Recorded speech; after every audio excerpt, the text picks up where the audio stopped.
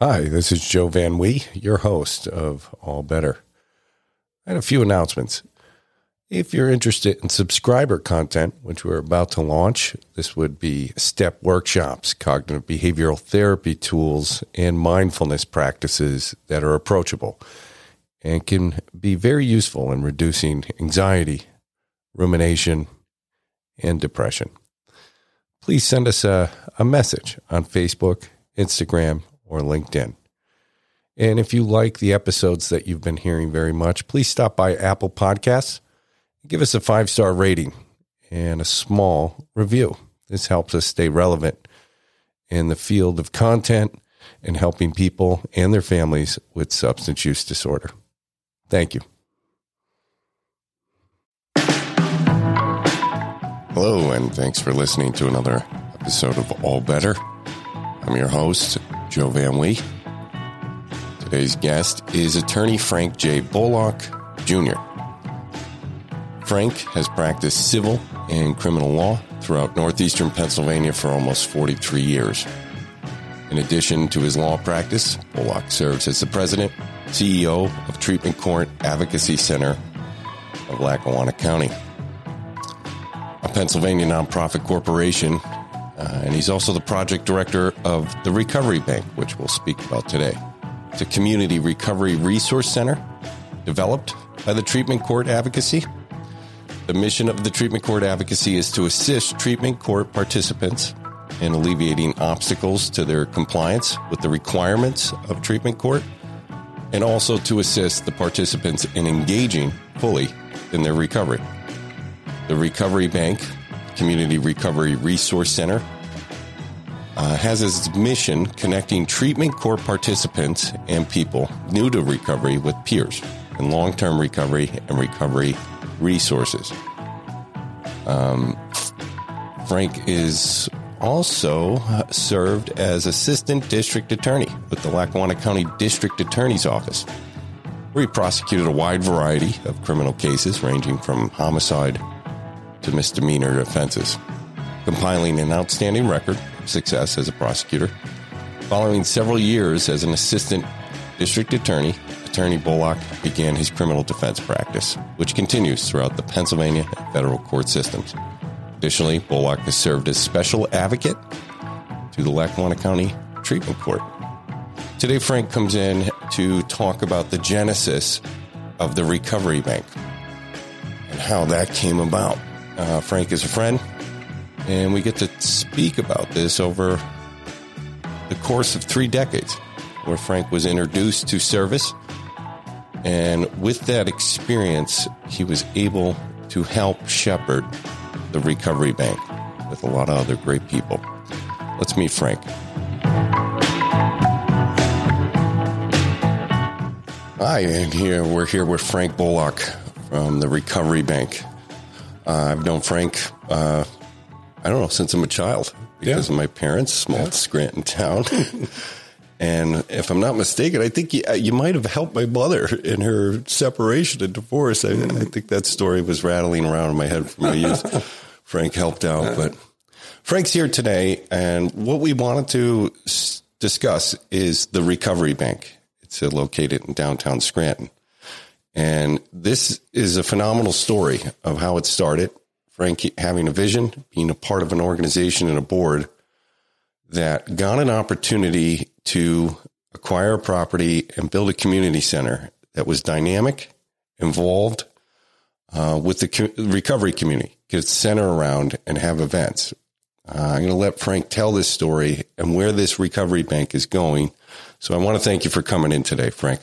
Well, thank you, Joe. It's a pleasure to be here. The pleasure's mine. Yeah.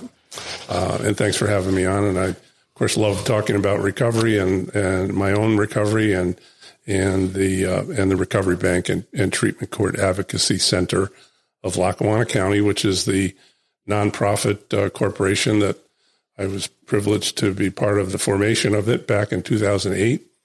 And basically the mission of Treatment Court Advocacy Center was to assist the treatment court participants in Lackawanna County, treatment court, specialty courts, as they move from an addictive lifestyle to a sober lifestyle.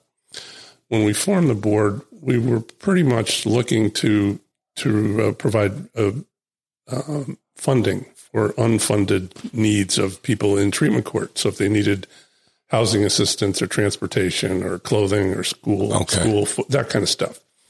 So from 2008 to 2018, it was an all-volunteer board. We had no staff. We basically would do fundraising, do some grant writing, and attempt to help the treatment court team, the actual probation team, the judges, as they were developing policy and as they were looking to just kind of help people along. Yeah.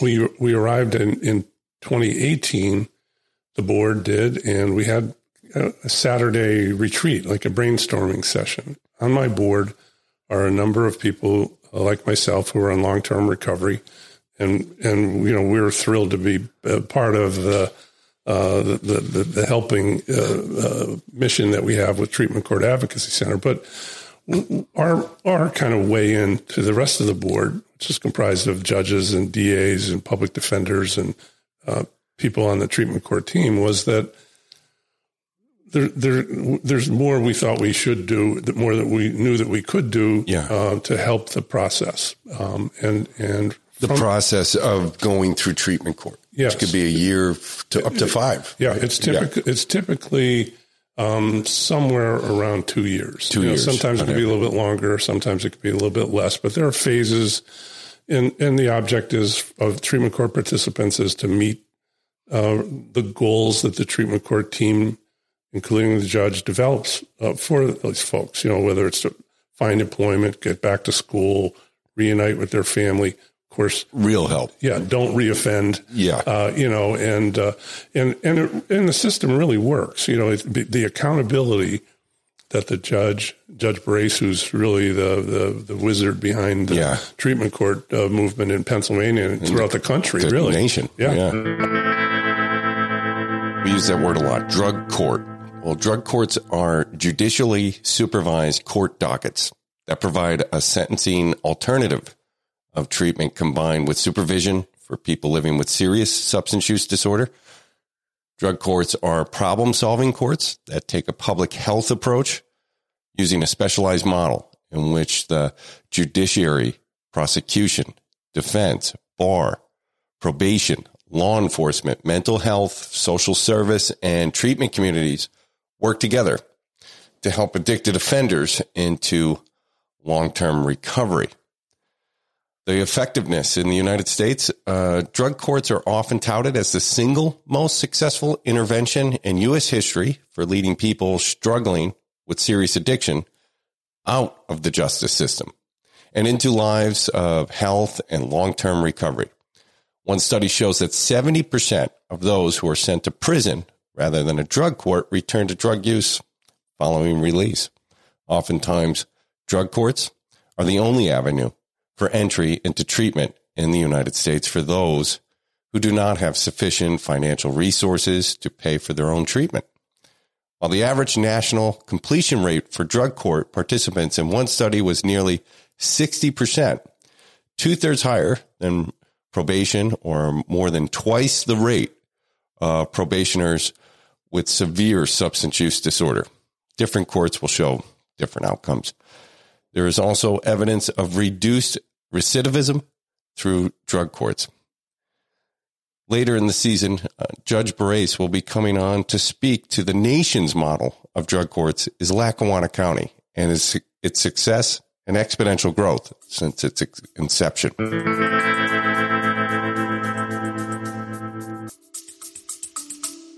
Stay with us. We'll be right back. Hello, my name's Joe Van Wee. I'm the host of All Better, but I'm also the CEO of Fellowship House. And at Fellowship House, we believe long-term recovery requires a personality change as well as a clinical intervention. These ideas can take several months to achieve. Our philosophy is to provide a safe, therapeutic, and exceedingly active environment for patients to achieve these personality changes and find joy in the fellowship of recovery, which will allow for long-term sobriety. We believe that recovery extends beyond treatment and peer-to-peer communities into real life. In Fellowship House, we provide a design for living that focuses on education and service. We have strong relationships with the 12 universities and vocational schools in the area and ensure that our fellows pursue their personal goals while entering sobriety.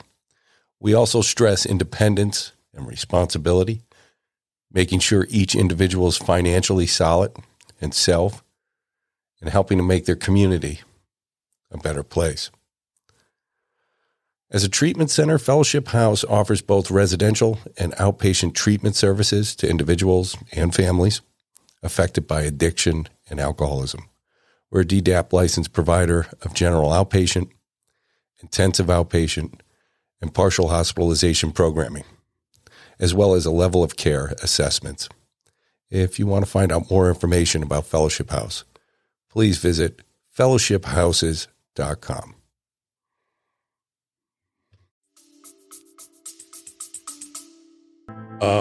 Yes,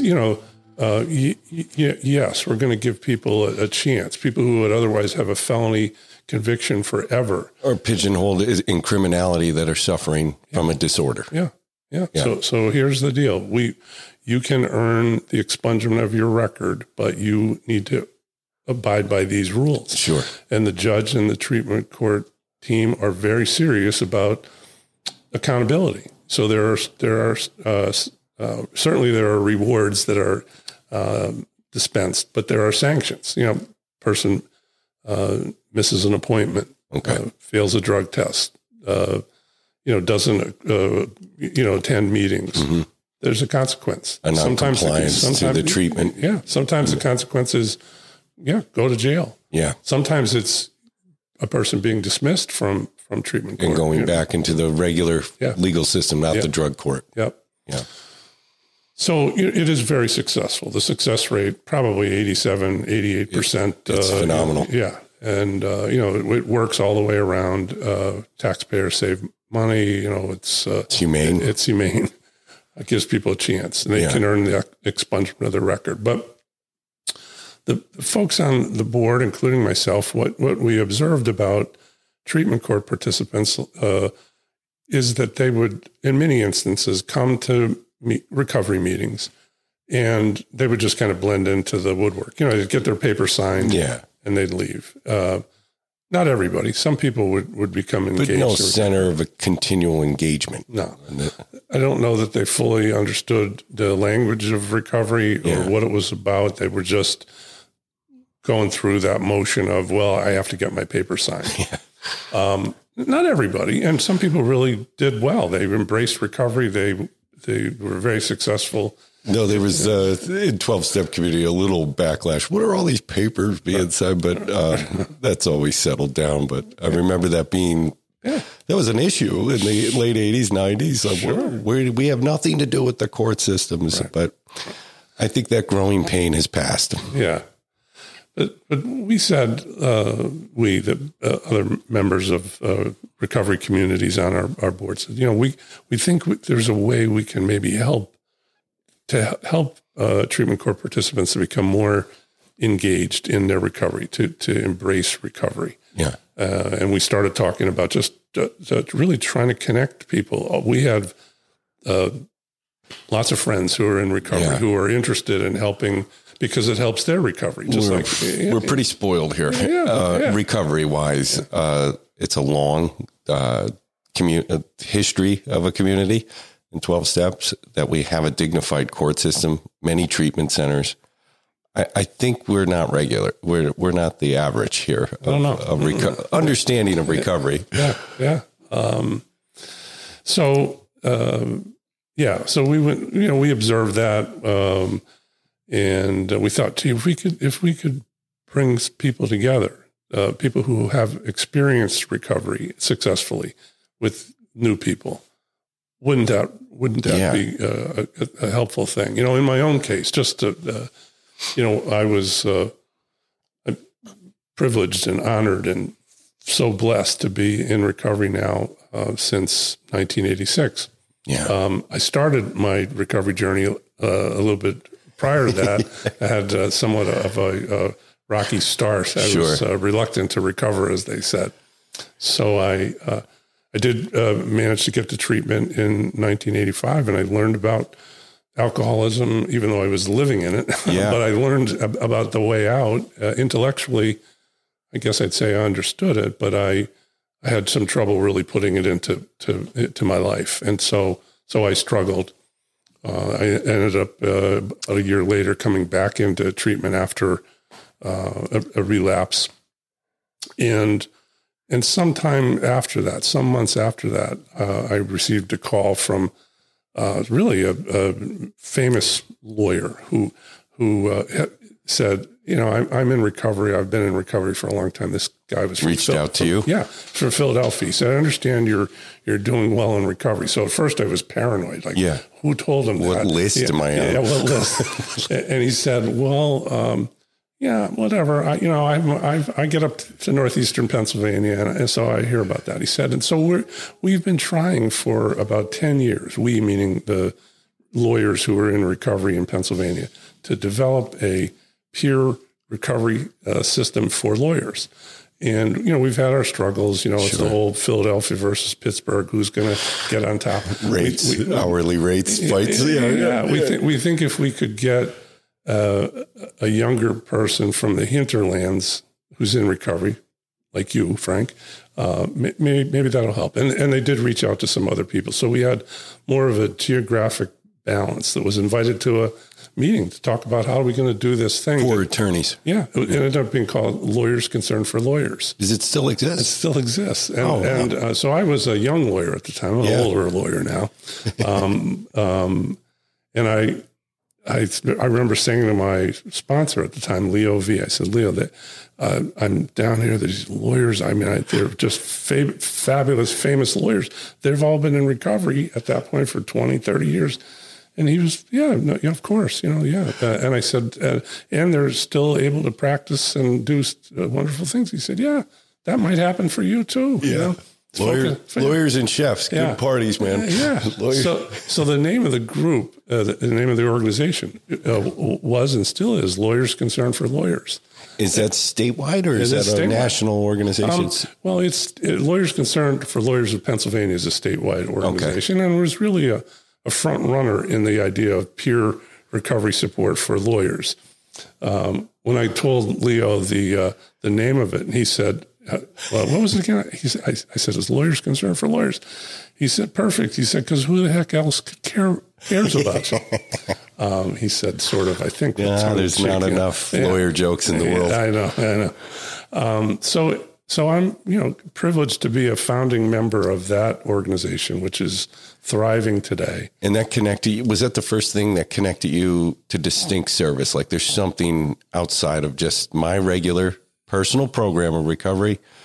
Like I could do something. It's combating stigma, adding specialized privacy to my profession. Right. And that's what it was. It was, it's first, to try to help lawyers participate in interventions, help lawyers get into treatment, help them, sometimes the lawyer has to go to treatment and they have a caseload. Well, our volunteer group.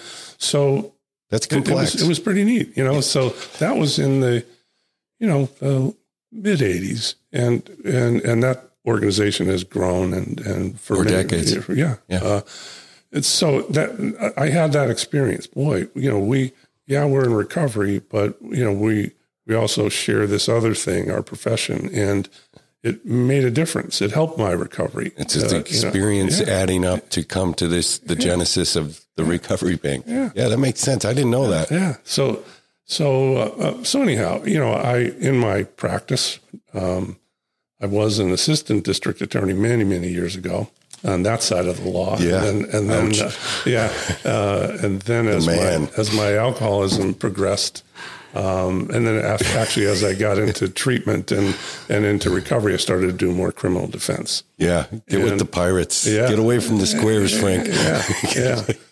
But what started to develop just in my law practice was the idea of what we were calling the recovery defense. It really isn't a defense. It was using a person's recovery as a mitigating factor in sentencing. So that idea that you're saying, that's internal, that's your office. Yeah. But this is an institution now, but originally So, wow. So, but it just makes sense. Like, cause you're in recovery and you're saying this has to be a recovery. Wow. I didn't, So that's interesting. I went from, how can I be a lawyer and be in recovery to, well, I'm in recovery and I can now incorporate lots of the things of my recovery into my professional life. What year was this? So that would have been 1986, 1987. Let me explore this because that's the late 80s, right? Yeah. War on drugs is just booming. The infrastructure is just being exponential every 2 years of budgets for law enforcement tactics. And in Scranton, you're designing the idea of a recovery defense in a criminal case. Yeah.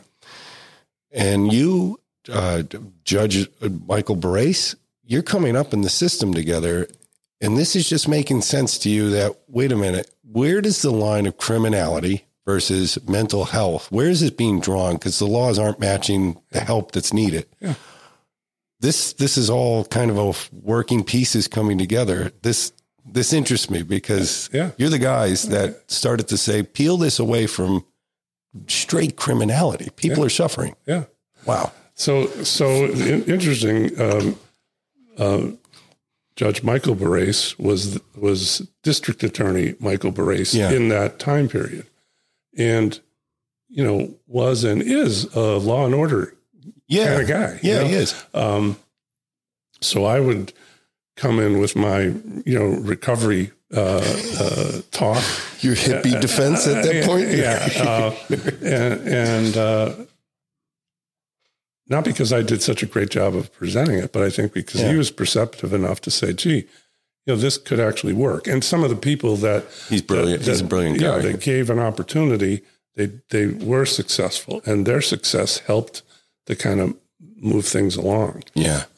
So then a couple of years later, DA Barrace becomes Judge Barrace, and I'm still pitching away my recovery defense. Man. Again, it's a good fight, though. Yeah, and it's not saying to the judge, hey, forgive this person because they were addicted or alcoholic, but they are now in recovery, and things are changing. So let's look at value. At that, The value of this is different. The criminality is going to disappear. The criminality is being caused by a disorder of And it wasn't just me, preaching that. It was guys like Nick Colangelo, and he actually introduced me to some lawyers in Texas who actually coined the phrase "the recovery defense" and kind of helped me to put that together. But it's a story. It just doesn't seem accessible to me. I'm in recovery 20 years. I've known you. I didn't know the details of the story, and it's interesting. This is how policy and culture and society changes, and this is how stigma disappears. Yeah.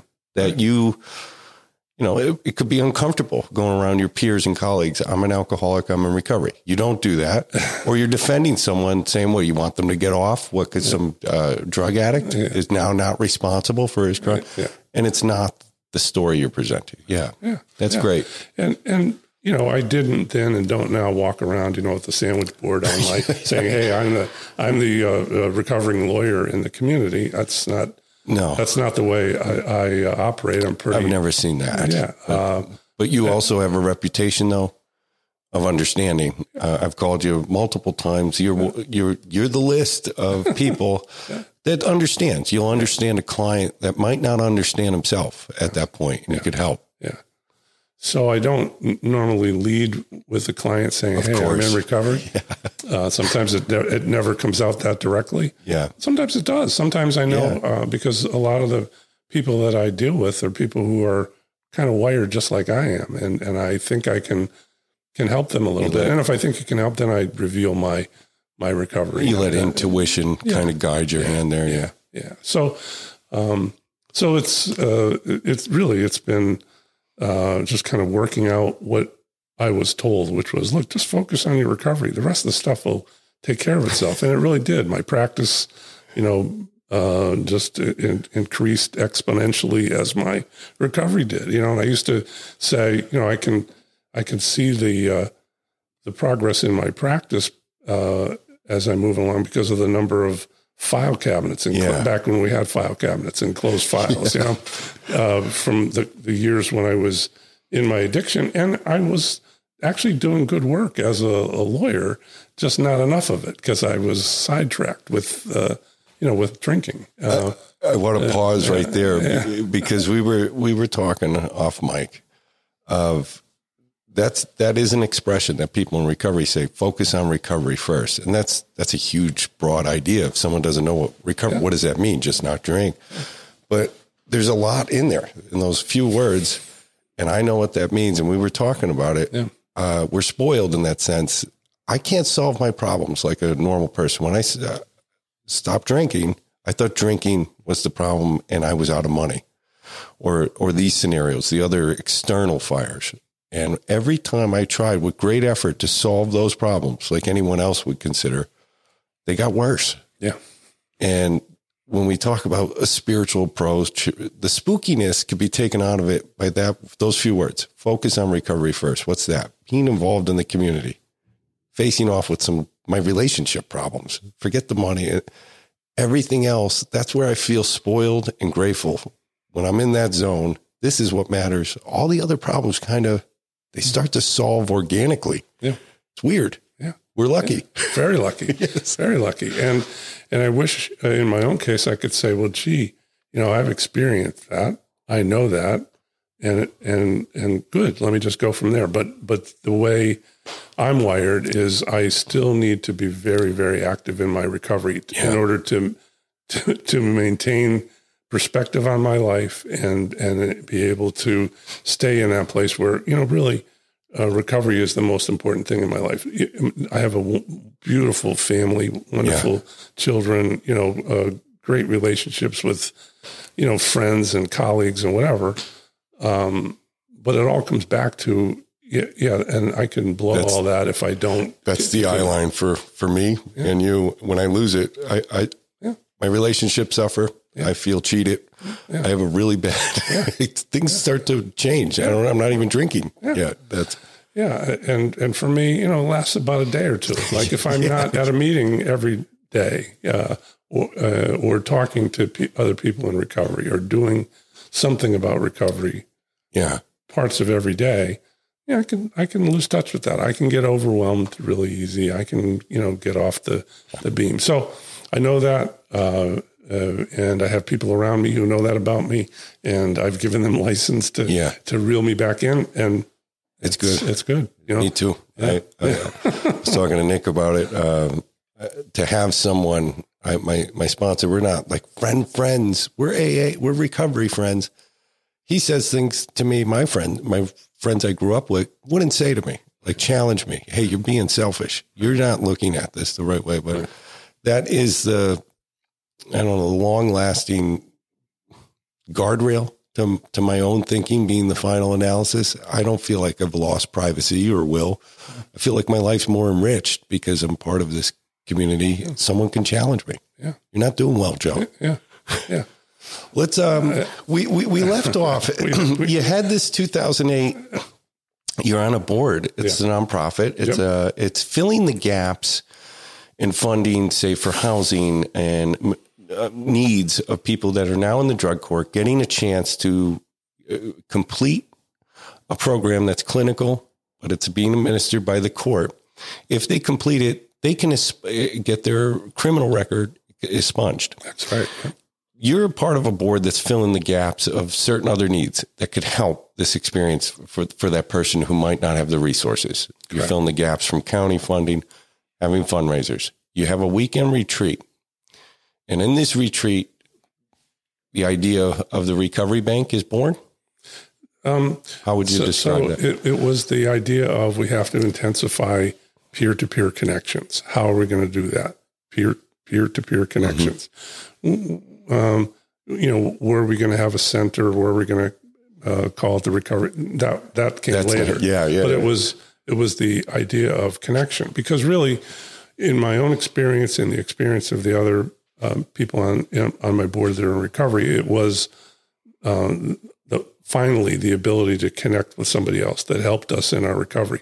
Many times I didn't want to be connected. I wanted to isolate, but I had people, I mentioned Nick and Leo and 10 other people who would show up on my doorstep and would say, let's go, we're doing this. And somewhere along the way, instead of them dragging me, kicking and screaming, it was like, oh, this is okay. Like I'm part of something here. You wake up. Yeah. You kind of wake up. Yeah. I feel that way. Yeah. And that really helped me. And as time went on, I was seeing less and less of that. I was seeing people, because the pace of life, just really sped up. And so you spend less time lost in thought. You're busy. Yeah. Well, and so is everybody else. Yeah. The world is spinning faster where we got all these methods of communicating, but that people were being less and less connected. And so we were saying, look, we got to be able to get more FaceTime with people, slow them down a little bit, and that was kind of what we talked about. And then, we had the fundraiser, and then had an opportunity to submit a proposal to Community Care Behavioral Health, which is a local entity here. And they're large. Annually, they distribute, I would, somewhere up to $200 to $300 million in clinical mental health services. And a bulk is a portion of that's drug and alcohol treatment for Lackawanna and Luzerne County with 36 counties. Yeah. So this organization, this is who you're proposing this peer-to-peer. Yes, they had Community Care Behavioral Health, CCBH, had accumulated a fund from savings that they had accumulated because of what they do. They gatekeeper for behavioral health. Jim Gavin, Tina Wydeen, their staff, and they had this idea of which, the idea of a peer community recovery resource center was starting to crop up in other parts of the country. Philadelphia had, and Bucks County had them, and Canada. Yeah, it was, just a little footnote that idea. As I got articulate to it, it was data driven. Yeah. And it was data driven by talking to addicts from the bottom of late stage addiction, homeless, destitute, no resources, to middle class, working, insurance, alcoholism, maybe, the first stage of addiction. But the message was clear of what you're saying, disconnection. Yeah. Where can we, and peer-to-peer being, why is that distinct? Peer-to-peer has no power. We're on the level. Yeah. I'm you, you're me. But guess what? Something's changed for me. Yeah. Can I share that with you? If you don't want it, we're not selling cars. Right. Yeah. And so, of course, that's not a particularly novel idea. It is actually the fundamental idea of Alcoholics Anonymous. One alcoholic helping the other. Exactly. 1935, when AA was founded, that was the main point, and continues to be. So we just thought we got to develop this. We got to amp this up, and Community Care Behavioral Health made that possible for us. That's awesome. We began a search for a location. Where are we going to do this? What year are we at now? It is 2018. So you had a retreat. In May of 2018. Develops a proposal. Let's get a place. Yep. And let's make these programs that are starting to be kicked around and all these discussions, peer-to-peer, career services. Right. So now you're looking for a place? We're looking for a place. We're also traveling down to Philadelphia, to Bucks County, to their recovery support centers. We're looking at what they're doing. Were you excited? What you were seeing? Oh, tremendous. And, there's a fabulous recovery support center in North Philadelphia that we visited. There's one in Bucks County. They're both operated by the same entity, but they're so different because their communities are so different. But we took a little bit from each of those. Interesting. Yeah. We read tremendous amounts of materials about other success stories, Connecticut, Massachusetts, where they had centers. And then we had the benefit of a consultant, Bev Haberly, who had been really involved in the development of that recovery support communities in southeastern Pennsylvania, who kind of helped us along. And they're not cookie cutter. The intelligence is they're tailored. It's the community center. Yeah. Everyone's a little different. Yeah. So we start looking around for a space, and we thought we had a place, and that didn't work out. So we kind of stumbled upon what was the former Third National Bank, Pennsylvania, 120 Wyoming Avenue. Coincidentally, at one point, I had a law office in this building. You did? I did. I didn't know that. Yeah, I did. Oh, that's crazy. Yeah. So that building, where our law office had been vacant at that point for about 8 or 9 years. The bank hadn't used the facility in 30 or so years, but the property is very well preserved. There's a jewelry store. Yeah. Levy Jewelers. It's been there throughout everything. Still there. Anyhow, we met with John Basiliga, who was the owner of the property. Yeah. And he's good visions for. He's a visionary. And talked to him about what it is we're looking to do and how much space we're going to need. The building is a huge building. We ended up leasing 10,000 square feet in a building that's 30,000 square feet. We were on the first and second floor of the building to develop this peer support center. Yeah. We ended up putting in our lease arrangement an option to purchase the building. We weren't sure how things were going to go, but we thought, well, let's see how it goes. We have some ideas for this other space in the building, which I'll talk about in a minute. Okay. But, so this was 2018 into 2019. We invited in a vision team comprised of many of our provider partners in the community who had worked with treatment court advocacy over the years, outpatient facilities, inpatient facilities, other people in the recovering community come together. We're sitting in this space at 120 Wyoming Avenue, and we're talking about, well, what are we going to call this place? And there's a bunch of different names that we're coming up with. And somebody says, well, gee, we're in a bank. Why don't we call it the Recovery Bank? It's a great name. Yeah. It's a bank. Yeah. Everybody says, that's it, Recovery Bank. Yeah. And then somebody says, well, and the tagline could be where we make the right change. Yeah. So it's just kind of there. That's it. It fits. It fits. Yeah. A good idea is universal. But it gels. Yeah. So we get the space ready, all volunteers. I mean, the community pulls together. We go in, we paint the place, clean it up, paint it, get it all. I got roped in. I put a couple chairs together. Yes, you did. Yes, you did. You and Tim, and then developed programming. And all the advice we got was, look, just focus on the programming. Do everything you can to get people in here. Make it accessible. Information for families. Information for the community. Yeah. Recovery skills, life skills, fun. 2019, momentum, vision, a lot of people gelling and, having a collaboration, which is hard in itself, even to help other people to collaborate. Not everyone has the same ideas. Right. This is gelling. Yeah. Big changes. So you're leasing. Releasing. Things are going great guns. We're moving along through 2019. I mean, really, hundreds of people, thousands of people through. I mean, we're doing programming, everything from typical it was exciting.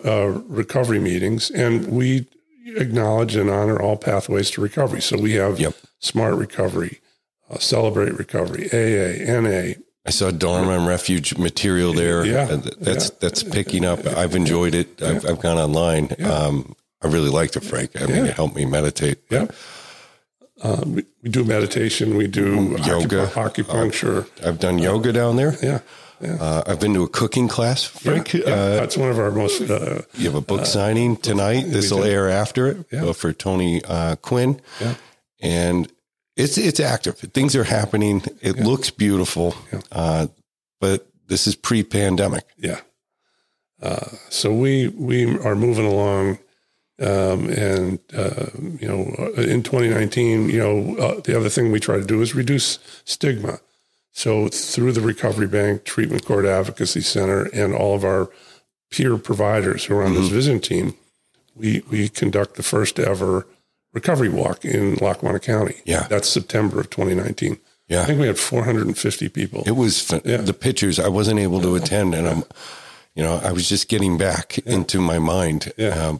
I was coming down there. I was still drinking. And I wanted to help because it's my community. I'm just nuts right now. But it was exciting. Yeah, very exciting. It was great. It's what we needed. It was great. We were television coverage, all kinds of coverage. We had the Scranton showmobile out in front of the place, closed the street down. Fire department, police department helped us block the streets. This is the same street in the 70s. You probably stumbled up and down. It was a pirate's town. Now you're in front of a recovery bank. Could you ever dream that this was the life that was coming for you? No. Absolutely amazing. So that's September, and we have a couple other projects we're dealing with. And then, of course, COVID hits and really put us back to what we were doing. So that's March. Yeah. March, COVID, second, third week, it starts to shutdowns happen 2 weeks later. Yeah. What are you seeing? Are you taking this month by month? You have no idea at this point what this is looking like. It's a years ahead of us. Right. But what did it look like April, May? I remember everything shut down. Was this scary? It was very scary. And of course, we're trying to be optimistic. Well, this is going to end soon, but it's, one day goes to the next, the week to the month. We're closed like everybody from March until June. Yeah. How are we going to help people? So what we did was we switched to trying to do meetings and one-on-one contacts virtually. Yeah. I didn't know anything about Zoom. Nobody did. But myself and their staff got really familiar with that. Yeah. And we were able to, with telephone and those virtual. I just want to pause real quick. So this is happening, but you have staff. We have staff. So that's the one thing we didn't mention. So when this pandemic broke out, you're in full swing. Momentum's happening to the full vision that you wanted for this place. You have a staff that's unique, though. It's the first time. It's new CRS programs, and it's a certified recovery specialist. We've talked about this on the program before, but this is a peer-to-peer qualification that gives you a standard of ethics, practice of what can be where you are as a paraprofessional. You're not a therapist, but you could meet people where they're at. Most of the staff at this time have that certification, right? Yes. So we didn't have a lot of paid staff. We were really populated with a lot of volunteers. Yeah. But we did have some certified recovery specialists, 3 actually. I decided I better take the training. So I did in the summer of 2019. I had a few other things going on, but I did take the training at Penn State. You told me about it. Yeah. It was great. It was great. But I thought, gee, I know everything. What could they possibly tell me? But they really did. I'll be down in the fall to take it at the recovery bank. There you go. Okay. I'm coming down. Great. So we had staff, and our staff hung with us.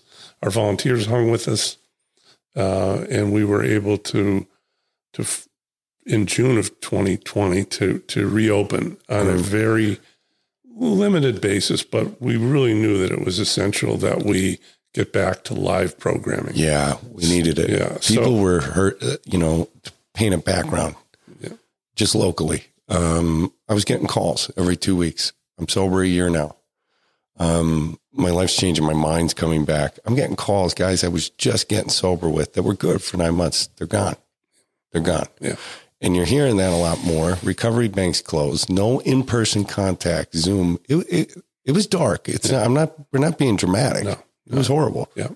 The Zoom and the phone helped. Yes, it did. And there definitely were a lifeline, but it was not the same. It's not the same. And so our vision team, our board got together, our staff, and said, look, we need to really develop our COVID protocols here, make it safe for people, but get people in here face to face.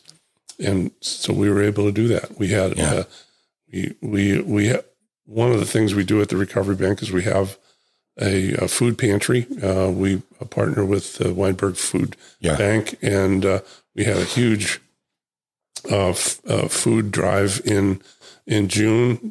Kind of get us back up and going. Yeah. So, just to take a little, I want to put that under a microscope. Yeah.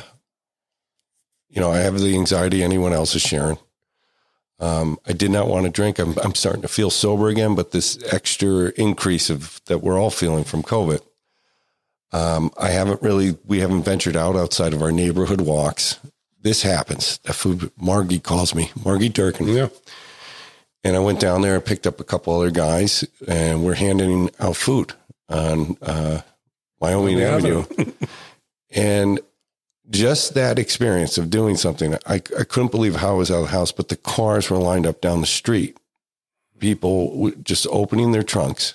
We're putting sweet potatoes, good food, like healthy food. Very healthy, yeah. I felt alive, and I was like, holy God, I haven't been around anyone in person. Yeah, the protocols were wearing masks, going in and out of the building. Yeah. It was awesome. I felt like, oh my God, this is Scranton. This is our recovery community. But that was hubbed because you started the recovery bank. We had a place to do that from. Yeah. And so that day we had 650 people that we served, but we had so many of our volunteers come back and had that same experience that you had. Like, oh, life is we're here. We're here. And so with that, we started to build back our momentum and programming, and very carefully though. We have had very strict COVID protocols. Sure. That we sanitized the place. We got lots of help with that. Scranton Area Foundation, gave us financial assistance to help with the constant sanitizing of the property. We got plexiglass screens all over the place. Masking, social distancing, taking temperatures, having people sign in, but you adapted quickly. We adapted, and people, struggled with it a little bit, but we said, look, we want to stay open. We don't want to have an outbreak. Yeah, people understood. They did, and you have older volunteers, people at risk that have compromised immune systems. Yeah. Everyone kind of just played ball. It didn't matter, right, left. Politics was always left at the door there. I've been in that room with all types of people, and we were talking about one thing: recovery. Yeah, yeah, and it really that's the bottom line for us. We don't do treatment in the clinical sense. We don't do that. Mm-hmm. We do peer-to-peer. We do peer-to-peer. We try to help people navigate their way through our wonderful recovery system in our county. I just want to take a look right today, adding all that in. Peer-to-peer, what does that mean? Well, so you're a place to facilitate and have meetings. You have CRS services. CRSs can help people get in contact with not only Medicaid, maybe some career services. You have access to a computer lab. You have someone to talk to. You have food. You have the food drives. You've had diaper drives for mothers and females, single females that need a safe, protective place to discuss. And then you have yoga, acupuncture, cooking classes, cooking and recovery. That class was so intelligent and thoughtful. It wasn't just turn it on the stove. What nutrition is for recovery? How can it affect mood? It was amazing. Yeah. I sat there because my wife was upstairs taking yoga with Rose. I don't know what it is about that bank and what you did, but when I'm there, you don't want to leave because there's an invisible magnetism to this is who I am. This is something that needs to stay here, like as a institution that you started. Yeah. What from today, now that you're kind of fully operational, what is the future? Like, what do you want to happen from people in Lackawanna County to keep this vision? Yeah. So I think that for us, the idea is just keep our eye on the ball of connection and recovery. It's not going to change. We may add a program here or do something there, but really that's it. We don't want to deviate. Like there's so many other things we could do, and the opioid epidemic and prevention and treatment, all stuff that, we know about and we can refer to it and work with partners. But our focus is on recovery. If you're interested in recovery, we can help you. As you discuss the implications of substance use disorder, the opioid crisis, and its implications on society, culture, and we're just kind of targeting, in this discussion, Lackawanna County, you can see how complex just helping is and what lane to pick from harm reduction, legal advocacy, the needs of grandparents raising grandkids, all these unintended consequences of this crisis and addiction. But existentially, if you look at it, it's a cultural and societal response to reality. Addiction emerges. It's your response to reality. Frank, his vision for the recovery bank was connection and acknowledging all paths to recovery, individual paths. As he's starting to clear this path, you could just see by one glance at the recoverybank.org that their lane is clear. And what they're offering is connection in many ways. And it breaks down into 3 ideas: body, mind, and spirit, how to get involved in this recovery community. Body, nutrition, wellness, exercise, yoga, tai chi, acupuncture, massage therapy, and multiple panel discussions are offered for free at the Recovery Bank. In the mind category, the Recovery Bank has a lending library, learning labs, life coaches, aptitude testing, financial health, computer skills, seminars, resume and job preparation, GED, and college placement. That is substantial, right downtown in Scranton. These are serious problems for many people starting their lives over within the first year. Yeah, it's one thing to be sober, but what if I'm sober and can't work? I can't afford to eat, go out, or go to the dentist. Recovery Bank facilitates connections with all these things. Then in the column of spirit, Recovery Bank offers meditation, life drawing, painting, music, movement, poetry, theater arts, dance, and socials to reconnect. On their website, you could also pop right onto their schedule. These aren't just placeholders or marketing. It breaks their entire month schedule down, and everything I just listed has a class Monday through Saturday. What he did was create a real resource for Scranton. I'm just looking at the schedule now. It's amazing. So please stop by or visit recoverybank.org. It's one of the best assets our city has for recovery. Our certified recovery specialists all have to develop a book of volunteers, people who are in recovery, to connect them with the new people that are coming. And that's what we do. Our programming is designed to help that. This is kind of lateral, but the same. Do you ever get outreach from family members, maybe that are just exploring around there, people who are not in recovery but may have a concern? Yeah. Does that happen at the recovery? Oh, sure. Yeah, a lot. So, we do have Al-Anon meetings. Okay. We do have a codependency track. We do have a meeting once a week, adult children of alcoholics. Yeah, and we also have a community and family education program that's once a month. And it has been pretty much virtual since June up until just recently. Now we're starting to invite people back into. And what does that do? Like invite them into the language of not only what the disorder model is, but what treatment language would be to start to. Yeah. Or just, we'll invite in our provider partners to talk about their program. So in May, the people from Outreach Community Center are going to come and talk about all of their programming that they have for parenting and families. And so they're going to present. In June, Tony Quinn, who's my friend and on our treatment court advocacy board since 2008, has written this book, and he's going to present on June 16th.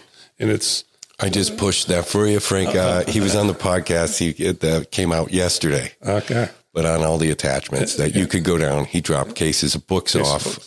He'll be doing a Q&A, and the book will always be a resource there from a great friend of recovery, and a really, really thoughtful book that drops the veil. No cliches. What's the problem with alcoholics when they're not drinking? It's our relationships and how we connect again with people. Yep. And so he's actually going to present to what we thought was going to be a small group tonight. That there's now 31, 32 people that are signed up. It's going to be more. People are just going to show up. Yeah. You're going to be mobbed. Yeah. And then First Fridays, which is an institution in Scranton. And I think, it was a renaissance. I love First Friday. And my office used to be downtown and partake. What is your role? How do you participate in the non-recovery community? How do you get involved in First Fridays? Yeah. So we pre-COVID and it's coming out of COVID, we participate. We have wonderful artwork in our facility. Some done by our people in recovery in our art studio. Some by friends of ours, Helen Lavelle and her friends. Yeah, I've seen her art down there. Have allowed us to display their art. And then, I'm been a jazz, music, blues, all kinds of music fan. So I lean on my friends to come and perform. We did in April was our actual return to First Friday, and Merchants of Groove came on Friday. Paul Lyon did a great job. He's great. It was such energy. And tomorrow night, Young Burgo. I'll be down. Alternative rock. So we have food, we have music, we have art, and we invite the community in. And do you find people wander? Like, is that night's a success? Yeah, we're on the map. People are coming in. We ask them to leave their red party cups outside. Yeah, absolutely. But what's the reaction? I just out of curiosity, like say a Scranton native walks in, has no idea what's a recovery. Like they might even consider it's a bank for people in recovery. Oh, yeah. Are you fielding a lot of questions and educating people that, hey, no, we're here. This is a hub. Yeah, people are like, well, this is too nice to be what we thought. They think of it. We should be in there sharing like a rotten apple down in the basement, with a trench coat on or something. But places, and we've had people in recovery saying, "Gee, this is actually too nice. We're uncomfortable." But we believe we keep it very clean. We keep it very safe. We keep it very nice. We respect our property, and the end result is so does everybody else who's been there, So, the good thing about recovery, it's not the place. If you hang out there long enough, you'll realize you could feel comfortable anywhere. That's a horrible feeling.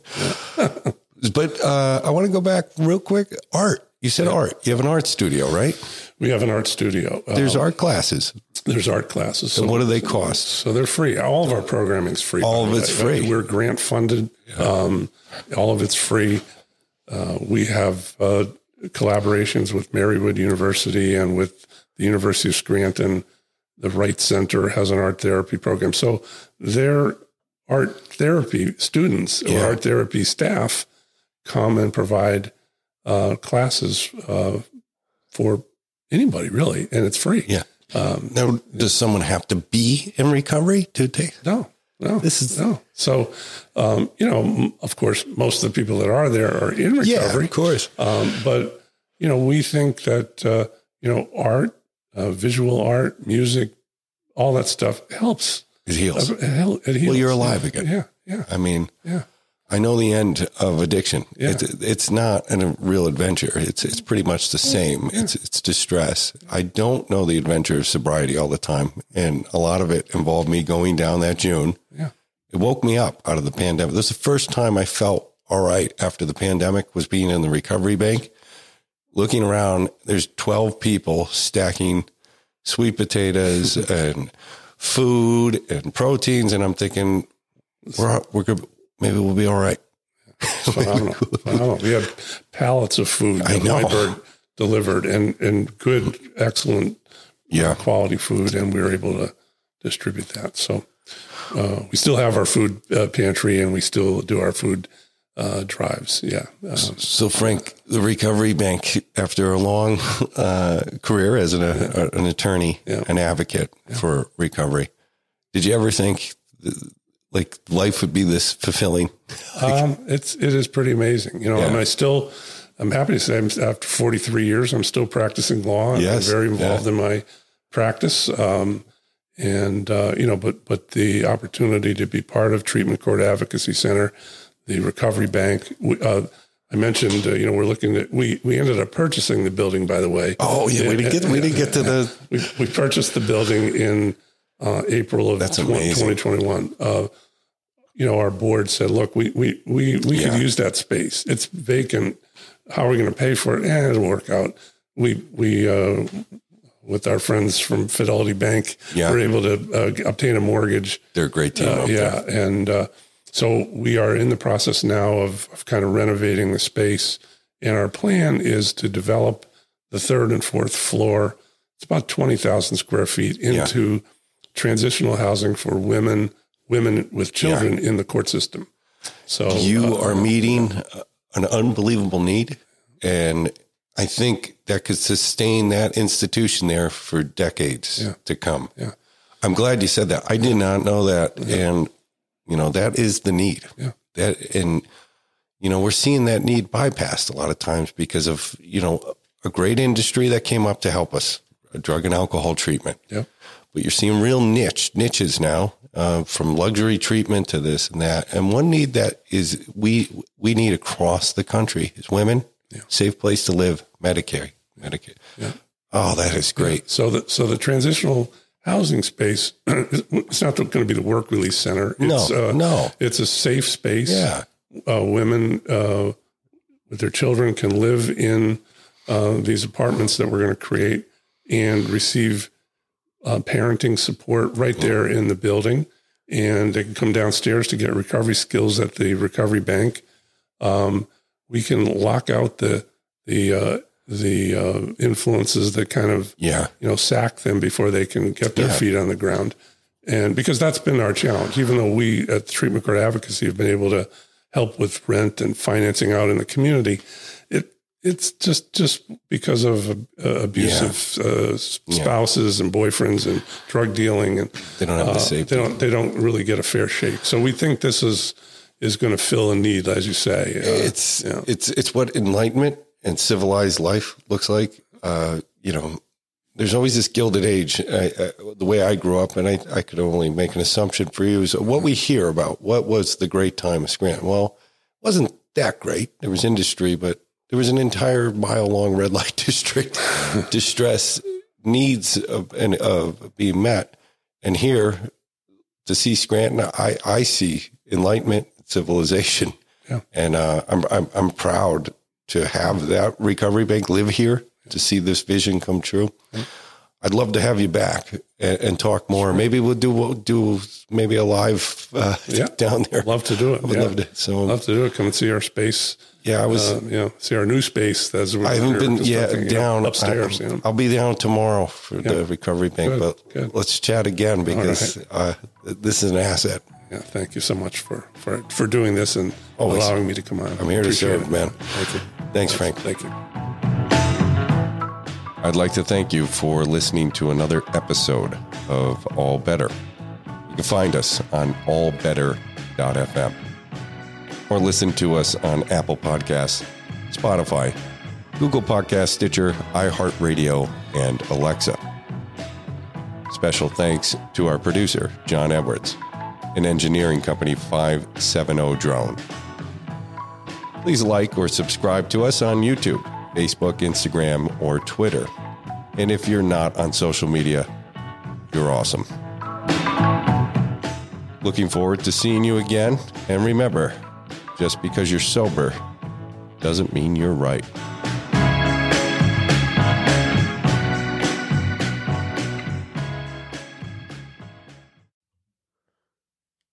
Hi, this is Joe Van Wee, your host of All Better. I had a few announcements. If you're interested in subscriber content, which we're about to launch, this would be STEP workshops, cognitive behavioral therapy tools, and mindfulness practices that are approachable and can be very useful in reducing anxiety, rumination, and depression. Please send us a message on Facebook, Instagram, or LinkedIn. And if you like the episodes that you've been hearing very much, please stop by Apple Podcasts and give us a 5-star rating and a small review. This helps us stay relevant in the field of content and helping people and their families with substance use disorder. Thank you.